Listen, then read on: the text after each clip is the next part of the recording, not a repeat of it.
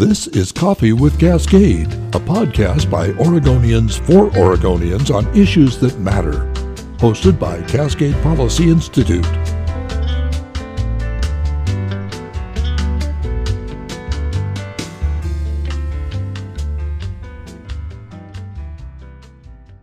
Here's today's Quick Point commentary from Cascade Policy Institute. Two more states recently expanded their school choice programs, bringing the total number of states with universal or near-universal student eligibility to 7. Florida became the fourth state this year to enact a universal school choice program for K-12 students. All K-12 children now have the option to choose an education savings account funded at about $7,500 per year. Families who want to opt into Florida's program may use the SA funds to pay for non-public school tuition, tutoring, or other education services. Last week, Indiana expanded eligibility for its school choice programs. Indiana's voucher program is now available to any family with an income below 400% of free and reduced price lunch levels.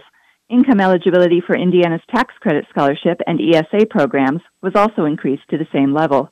This means that about 96% of Indiana families would qualify for one of the state's educational choice programs. Arizona, West Virginia, Utah, Iowa, and Arkansas also have enacted universal school choice laws. Oregon should join these education pioneers so families can match their children's needs and goals with the school environments that will serve them best. For Cascade Policy Institute, I'm Catherine Hickok. Quick Point is produced by Cascade Policy Institute, a Portland-based think tank. The comments expressed do not necessarily reflect the views of the Institute, this station, or its sponsors. Quick Point commentaries can be read at www.cascadepolicy.org.